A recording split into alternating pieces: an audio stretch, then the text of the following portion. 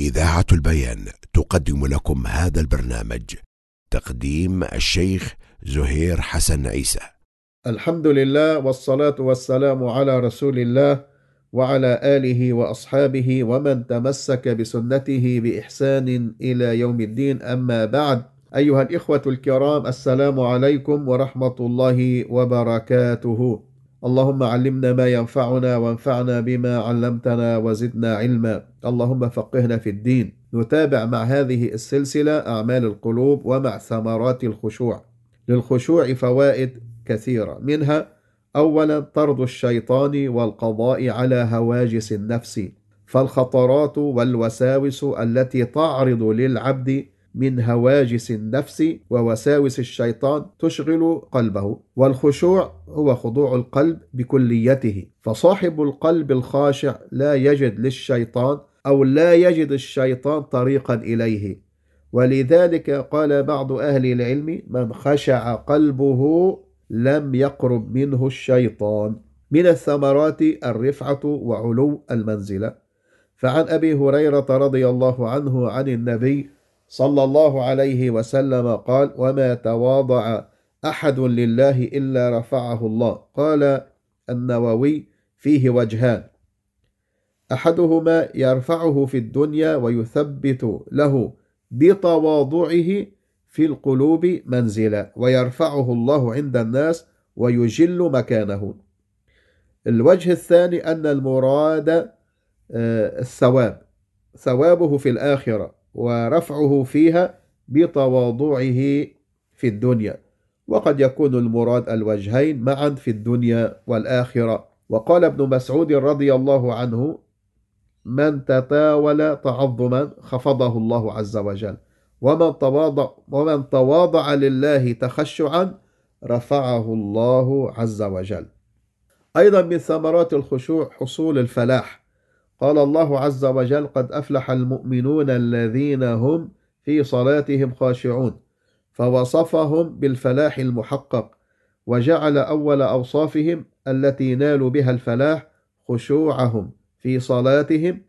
والفلاح هو تحصيل المطلوب والنجاة من المرهوب. قال رجل للحسن: أوصني.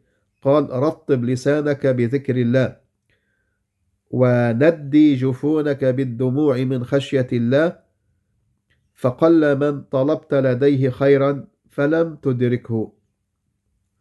فمن كان بهذه المثابة حصل له مطلوبه من ربه فأكرمه وقربه.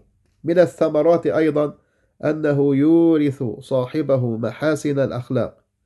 قال ابن القيم: أصل الأخلاق المحمودة كلها الخشوع وعلو الهمة، وأصل الأخلاق المذمومة كلها الكبر والمهانة والدناءة، فالفخر والبطر والأشر والعجب والحسد والبغي والخيلاء والظلم والقسوة والتجبر والإعراض، وإباء قبول النصيحة أي رفضها وردها، والاستئثار وطلب العلو، وحب الجاه والرياسة وأن يحمد بما لم يفعل، وأمثال ذلك كلها ناشئة من الكبر. وأما الكذب والخسة والخيانة والرياء والمكر والخديعة والطمع والفزع والجبن والبخل والعجز والكسل والذل لغير الله، واستبدال الذي هو أدنى بالذي هو خير ونحو ذلك، فكلها من المهانة والدناءة وصغر النفس. وأما الأخلاق الفاضلة كالصبر والشجاعة والعدل والمروءة والعفة والصيانة والجود والحلم والعفو والصفح والاحتمال والإيثار، وعزة النفس عن الدناءات والتواضع والقناعة والصدق والإخلاص والمكافأة على الإحسان بمثله أو أفضل، والتغافل عن زلات الناس وترك الانشغال بما لا يعنيه، وسلامة القلب من تلك الأخلاق المذمومة ونحو ذلك، فكلها ناشئة عن الخشوع وعلو الهمة. والله سبحانه أخبر عن الأرض بأنها تكون خاشعة ثم ينزل عليها الماء فتهتز وتربو، وتأخذ زينتها وبهجتها، فكذلك المخلوق منها إذا أصاب حظه من التوفيق، فمن علت همته وخشعت نفسه اتصف بكل خلق جميل، ومن دنت همته وطغت نفسه اتصف بكل خلق رذيل. أيضا من ثمرات الخشوع أنه يرد العبد إلى حكم العبودية. والكبر يرفعه عن هذا المقام، ولذا كان الكبر لا يناسب عبودية القلب، فالكبرياء لله عز وجل. أما المخلوق فكماله في الخشوع والتواضع والإخبات، فالعبد لو ترك لنفسه دعته صفاته القبيحة الذميمة إلى التعالي على الخلق والأشر والبطر والخروج عن طوره والتنكر لأصله، فيثب على حق ربه من الكبرياء والعظمة فينازع ربه ذلك والعياذ بالله. قال مسروق لسعيد بن جبير: ما بقي شيء يرغب فيه إلا أن نعفر وجوهنا في التراب له. وكان النبي صلى الله عليه وسلم لا يتقي الأرض بوجهه قصدا، بل إذا اتفق له ذلك فعله، ولذلك سجد في الماء والطين صلى الله عليه وسلم. أيضا من ثمرات الخشوع ما يحصل به من تفاضل الأعمال وتفاوتها.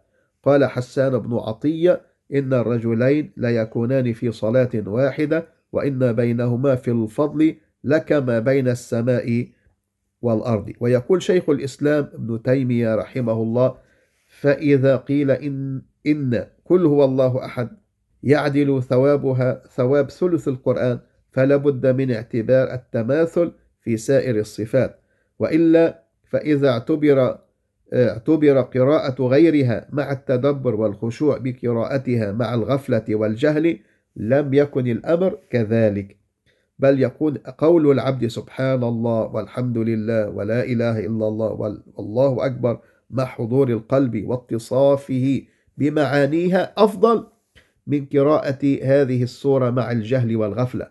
والناس متفاضلون في فهم هذه السورة وما اشتملت عليه، كما أنهم متفاضلون في فهم سائر القرآن، فكلما فهموا أكثر وفقهوا أكثر وتدبروا أكثر تفاضلوا أكثر. فنسأل الله عز وجل أن يجعلني وإياكم من الفقهاء. اللهم فقهنا في الدين.